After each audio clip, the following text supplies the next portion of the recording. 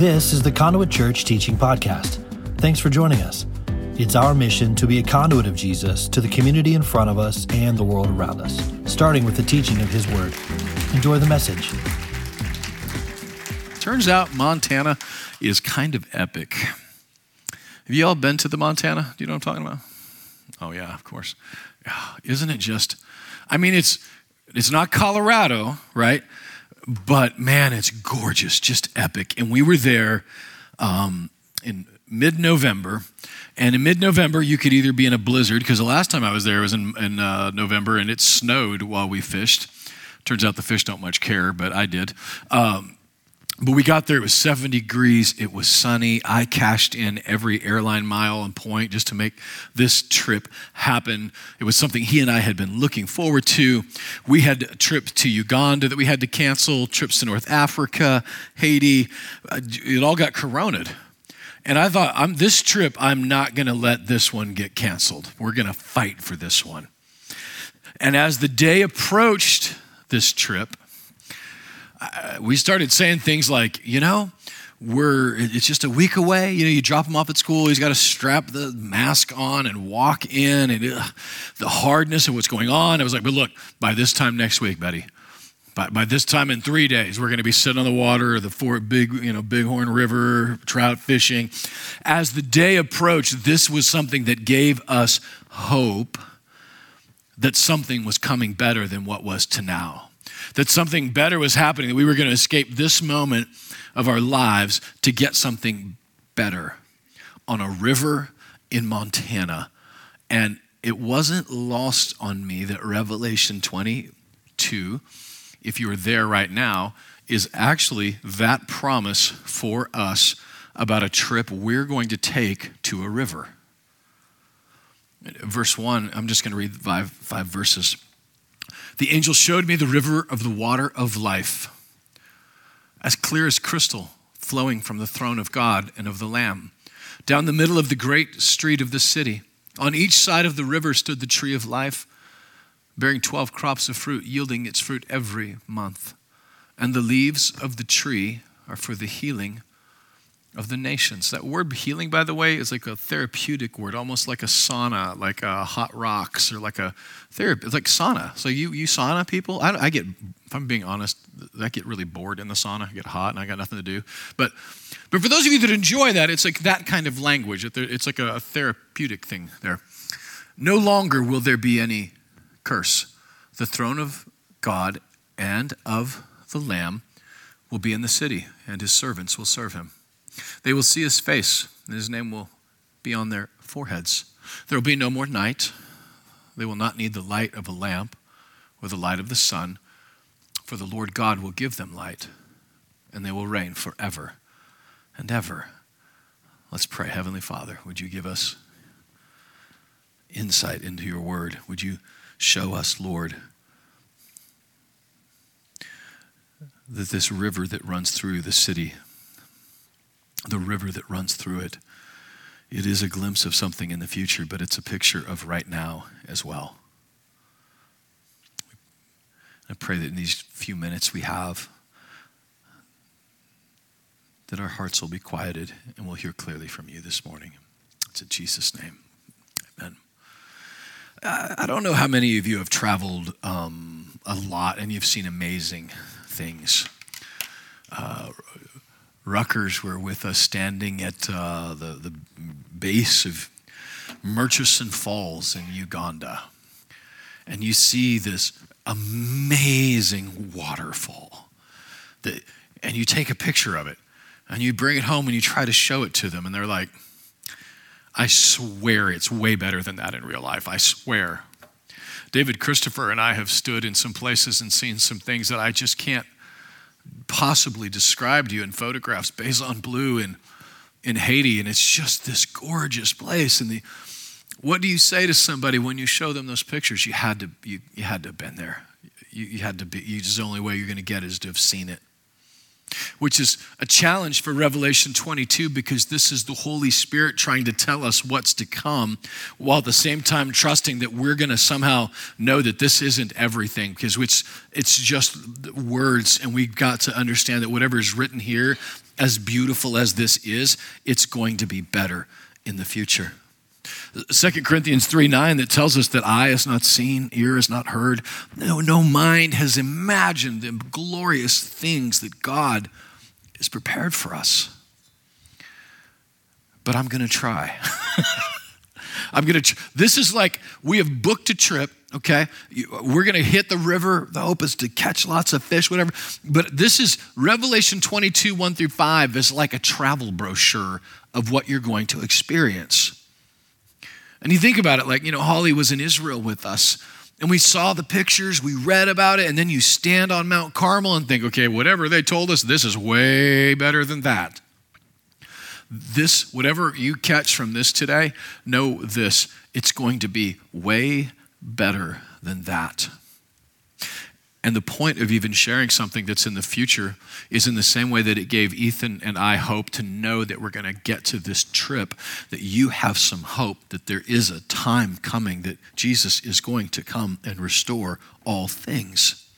And with that hope, it empowers, it encourages. It doesn't make us into jerk nozzles. It turns us into like Holy Spirit love people, knowing what Jesus has done for us. And if you don't know it, you don't understand it, it's not that you're not bad. I'm not saying that. It's just harder when you don't consider these things.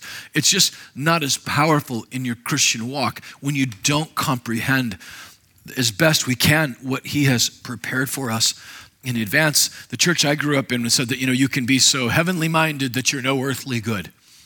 And what they're talking about was, people who got real spiritual, and so they're all floating up in the clouds, and they just couldn't, it was hardly any worth on the earth. But I would say, in the older I've gotten, I've realized that you can be so earthly minded that you're no heavenly good, and that doesn't work either.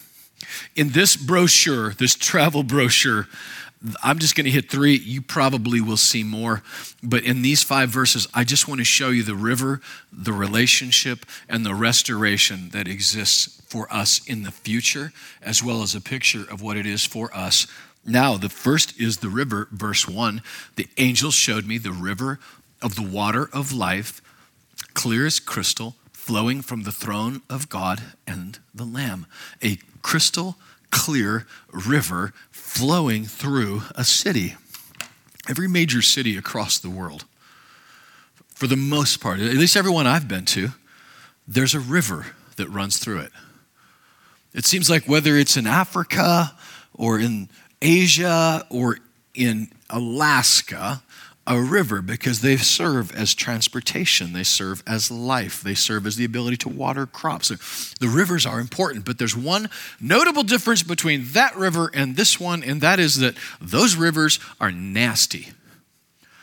Because when you park a river in the middle of a city, all the city stuff goes in the river.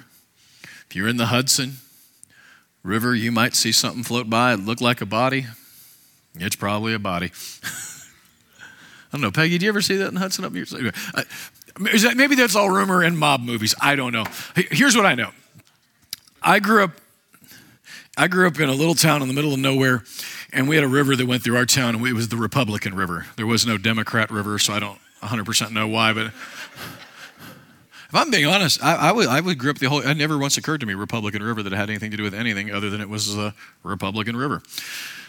My parents, as I've told you before, free-ranged us like chickens. They just opened the door in the morning, let us out, and knew eventually we would come home to roost and by sundown, and we'd find food or somewhere along the line. And so one of the things we would do when they let us out to forage was we would go to the river, the Republican River.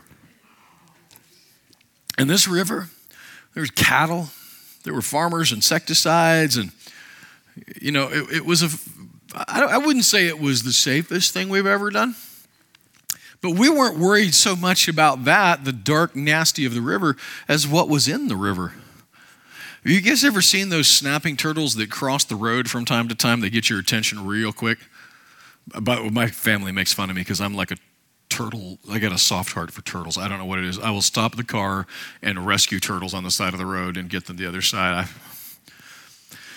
I don't know what that means about me. But inside dark river waters, underneath dark river waters, are giant snapping turtles the size of car tires, right? There are alligator gar. Do you know what I'm talking about? Right? Those will get your attention. Bump up against one of those. Catfish the size of small Slavic countries just floating around in there. And then occasionally a farmer, he'll just go ahead and dump a car in the river. Like a car. So when you're in this dark, murky water, it's kind of terrifying because of what's underneath of it. This is a clear water. This is a river of water. This is not the kind of rivers that we have been accustomed to in modern times. It's not the kind of rivers when you stand on the banks of the Ganges River in Asia and they take bodies and they incinerate them and then they literally just dump them into the river right there on the spot. And it's not the rivers like in Togo, Africa, where David goes, where they're bathing in them, going to the bathroom in them, washing their motorcycles in them, doing their laundry in them. This is a river that is clear and crystal clear coming out of the city. And I want to tell you why I think that is and why it's important and why I've spent probably too much time describing disgusting rivers. A river in the Bible is a picture. This is Ezekiel 47. There's this picture in Ezekiel 47 of a river that would flow all the way into the Dead Sea. And it speaks of this river that once it gets to the Dead Sea will bring life and that life will once again restore to the Dead Sea. If you have paid attention at all this year, what did we learn in Israel? There are little pockets of life beginning to form in the Dead Sea for the first time in modern history, prophetically coming our way. But the river that he speaks of is it literal? I don't know, probably. But what I know is this, Psalm 46:4, you can just write it down and go there later. That Psalm 46:4 tells us that there's a river whose streams make glad the city of God. Like a river is about gladness, right? Every Travis Tritt song, it seems like there's a river and you're hanging out and boating and whatever. But this is the city of God, gladness of a river. Psalm 36:8, that they shall abundantly be satisfied with the fatness of thy house. Praise God for that. And thou shalt make them drink of the river of thy pleasures, a river of pleasure, a river of gladness. That's what this is talking about here. What is it? I would like to suggest, if you're nodding off, wake up and you can go right back to sleep. But I would like to suggest to you this, that this river isn't about a what, but about a who. Think with me. We see the Father, God the Father from the throne. We see God the Son, the Lamb. Where is the Holy Spirit in heaven? John 7, Jesus said that those who believe on him, 7:38, as scriptures has said, rivers of living water will flow from within them. By this he meant the Spirit, whom those believed in him were later to receive. I would like to suggest to you that the river of pleasure, the river of life, the river of gladness is the image of the Holy Spirit coming out of the throne and out of Jesus into all of heaven for the healing of the nations. The Holy Spirit is not absent in Revelation. The Holy Spirit permeates the whole thing. Now that's the future. For the now, listen to this. I think we can learn something about that for this time in our life right now. Because what is it that we need here? He promised that to us, that rivers of living water would flow from within us. This he spoke of the Holy Spirit, which was yet to come. Job 36:11, by the way, he says this: if they obey and serve him, they will spend the rest of their days in prosperity, their years in contentment.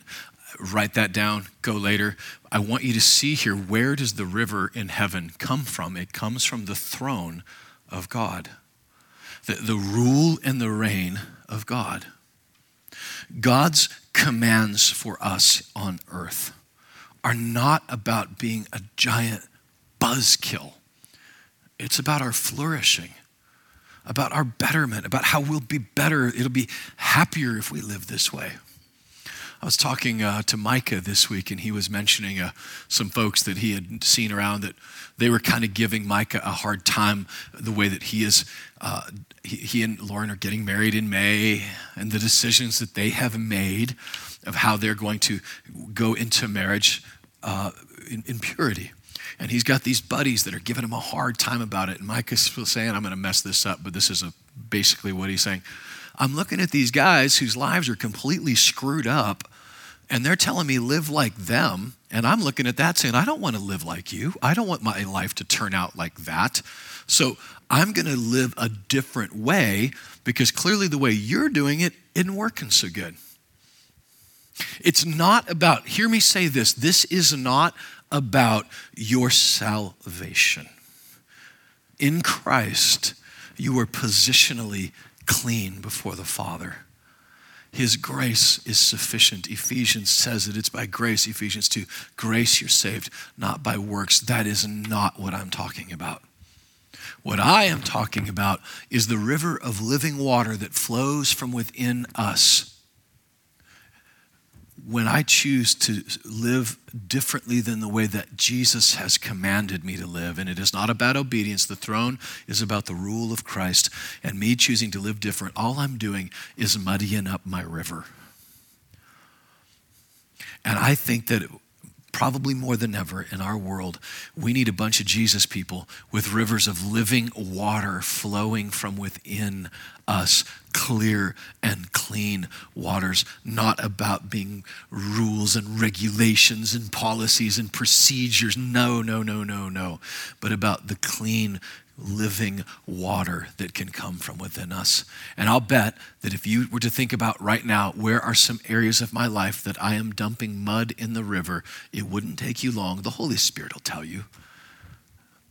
And here's the beautiful thing about the Holy Spirit. It's a river. You know what happens in the river? It washes it all downstream. The water coming from behind is clean. So when you walk away from that, the water cleans out. And if you're young, I want you to hear me say this, if you don't hear anything else today. Satan is not a creator. He does not create pleasure. What he does is pervert pleasure that God created for good. And much of what we experience in this is not something that Satan created. It's something that God has meant for this, and we're using it in a way that God didn't intend it to be, and it's muddying up your river. Jesus loves you. He's not going anywhere. He'll never leave you. He'll never forsake you. But as you let your river get cleaned out, the power of the Holy Spirit flowing through you in ways that you've never imagined. And one last thought on this river. Who wants to go swimming in the Cumberland River? I mean, all due respect to my people in Nashville, who wants to go swimming in the Cumberland, right? I don't know what's been washed in there, like what's died in there. Like I don't. But if you get up into the mountain streams of Gatlinburg, close to the source of the water, now it'll wake you up. It's a little colder than you're going to want it to be. I mean, Basin Bleu, if you've ever, I can't even explain how beautiful it is in Haiti. Every body of water in Haiti, I wouldn't get in there. I got a can't we say that? I got a urinary tract infection in Haiti by baptizing people in the river. I didn't even know that was an option. Do you remember that?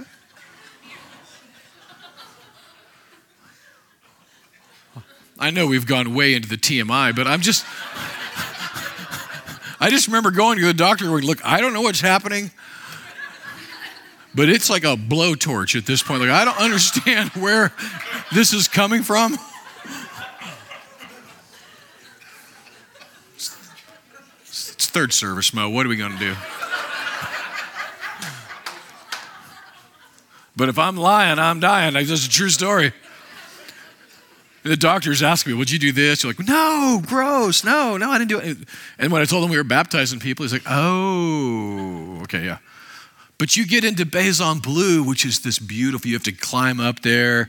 It's hard to get to. The motorcycles like turn over because it's so steep. And then you get to this place with this beautiful, clear waterfalls.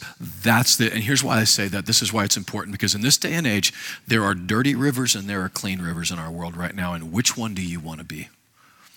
The world right now needs clean water. The world right now around us is seeing a world full of fear, anger, shame. Is that the river that you want to present to the world?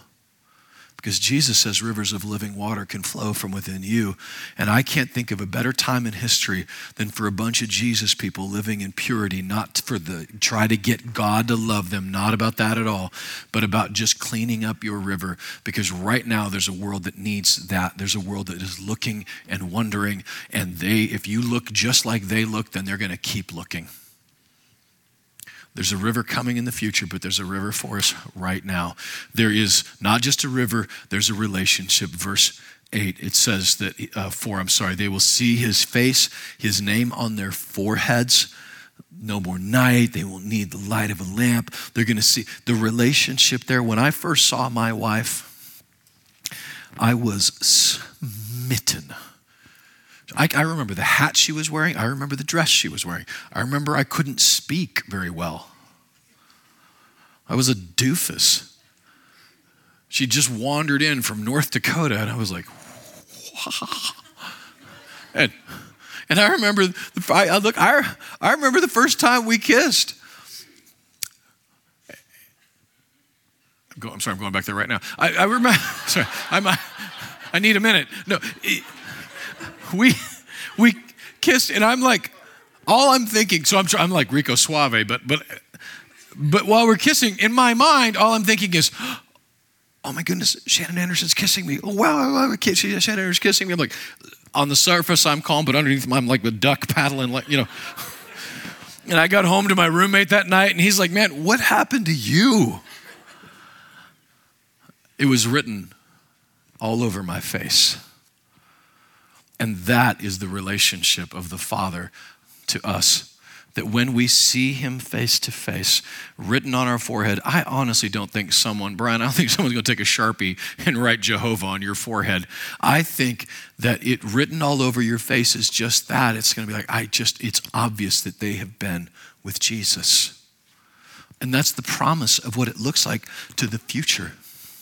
And I saw that even in my son.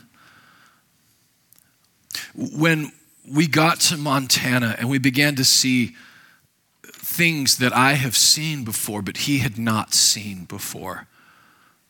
And so it wasn't just about his mind being blown by the beauty of this. This is just a reservoir that stretches like 60 miles from like Fort Smith, Montana to Sheridan, Wyoming. The only way to navigate it is by boat. You can't even get to it. And we're just looking at this, and it's, again, incredibly disappointing picture. But I was seeing it not only through my eyes, but now I'm seeing it through his eyes. And his eyes are lighting up at this amazing thing, and he's with his Father with it. Now imagine in your mind's eye if I was the one that created that, and I'm taking my son to see it for the very first time. The joy not only in his heart, but the joy in the Father's heart for the Son to see and experience what I have created for him for the first time he's experiencing it. That's the promise of Revelation 22, that someday we're going to see that and rule and reign over it. On this side of heaven, we still get to be a part of that. We get to be a part of that relationship here. But the last thing, and this is why it's important that I put this last, because we do get to see that this side of heaven, but the one difference between then and now is that, in fact, in the restoration, it says here in verse 3, no longer will there be any more curse. The throne of God and the Lamb will be in the city, and his servants will serve him. Verse 5, there will be no more night.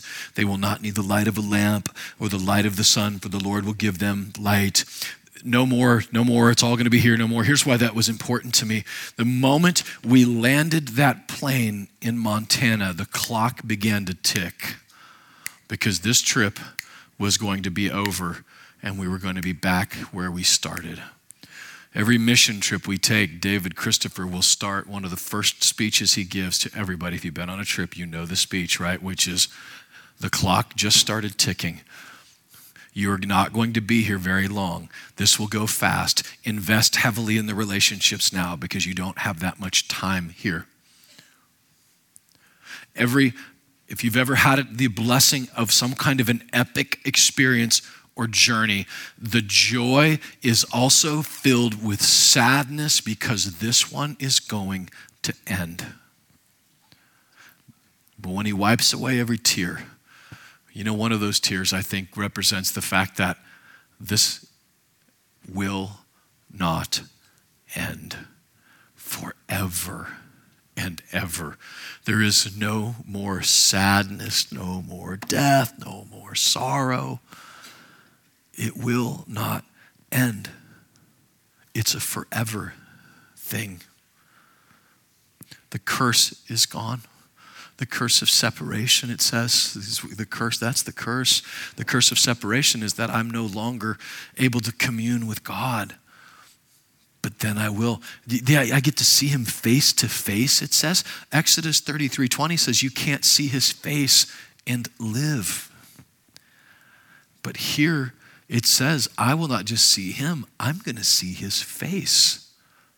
For everything that face masks are purported to do in our world, I know one thing they do accomplish, and that is to separate us from each other. Multiple times this week, I have been in coffee shops, and I see somebody that I know, and I don't know them. I kept thinking, what if we put name tags on foreheads? That feels like a good option right now, because I'm like, is that you? Mayfield, underneath Jeff Mayfield? Oh my gosh, I know you. But I didn't know him. And I wonder if that's part of what God is looking forward to for the first time, that you get to see him face to face. 1 Corinthians 3, for now, but we're becoming unveiled. Our veil will come off and we will see him face to face, from glory to glory. That is the restoration of all things. We'll see his face and not die. He'll see our face and we will live. This is not about us being rescued out of here. This is about this being restored here on earth. That's huge. And it is the hope that we have to push through this next season. I don't know what dates or what's going to happen in the next few weeks. I'm kind of done predicting that. 2 weeks flatten the curve. I'm kind of like, okay, well, I got that one wrong. And here we are. But whatever these dates are, what Kim alluded to earlier, I don't know what's going to happen in these next weeks and months. But if we start putting deadlines on them, and then those deadlines come and go, I'm as frustrated as most of you are. But if I take a step back and say, okay, whatever's going on here, the river, the relationship, the restoration that is coming, that is already begun. And I want to give one word of encouragement to parents and we'll be done. If I say the greatest generation, some of you know what I'm talking about, right? Tom Brokaw, World War II. Greatest generation, those that survived World War II, and they became the greatest generation, the way that they rebuilt our country, the way that they moved forward and succeeded. And they did not become the greatest generation in a Nerf ball game. They became the greatest generation in real life, fighting for their life. Okay? I didn't want this. I didn't sign up for this. But let me tell you, your children right now, they're in the middle of stuff that is real. This is real stressful for them. But maybe what God is going to do in the middle of all this is create the next greatest generation. A great generation of young men and women who have lived and survived and understood the hope of the future was the power of the gospel. That the hope is the river, the hope is the relationship, the hope is the restoration. A new greatest generation that will rise up to usher in a revival here in America and around the world. Kids that are no longer in a Nerf ball world, but are in a real world, and they're going to learn a lot about survival. They're going to learn a lot about what it means to depend on Jesus. And as much as I hate to see this going on in our children, I am also hopeful that God will not waste it. Be careful how we parent them during this season. Parent them with courage. Parent them with expectation. Parent them with fearlessness, and see what Jesus might do in this next season. Stand to your feet. I want to pray for you. Heavenly Father, not for a minute were we forsaken. Lord, help us to know the balance of speaking the truth in love, but not speaking it in fear. Lord, as parents, help us to speak in a way that inspires our children, that doesn't scare our children. Help us as our own, Lord, in teachers, in work, wherever we are in our lives, Lord, to see you in the middle of all this and allow that courage to rise up from within us. Father, for our brothers and sisters in Asia right now, as these rescues are about to unfold, I pray that you're going to be with every one of these pastors, anoint them, protect them, surround them with your angels. We look forward to the stories of freedom that are coming even this week. Thank you, God, for the generosity, radical generosity of my church family that's allowed not only these slaves to be freed, but schools to be built. Another one going up in Asia, another one going up in Haiti.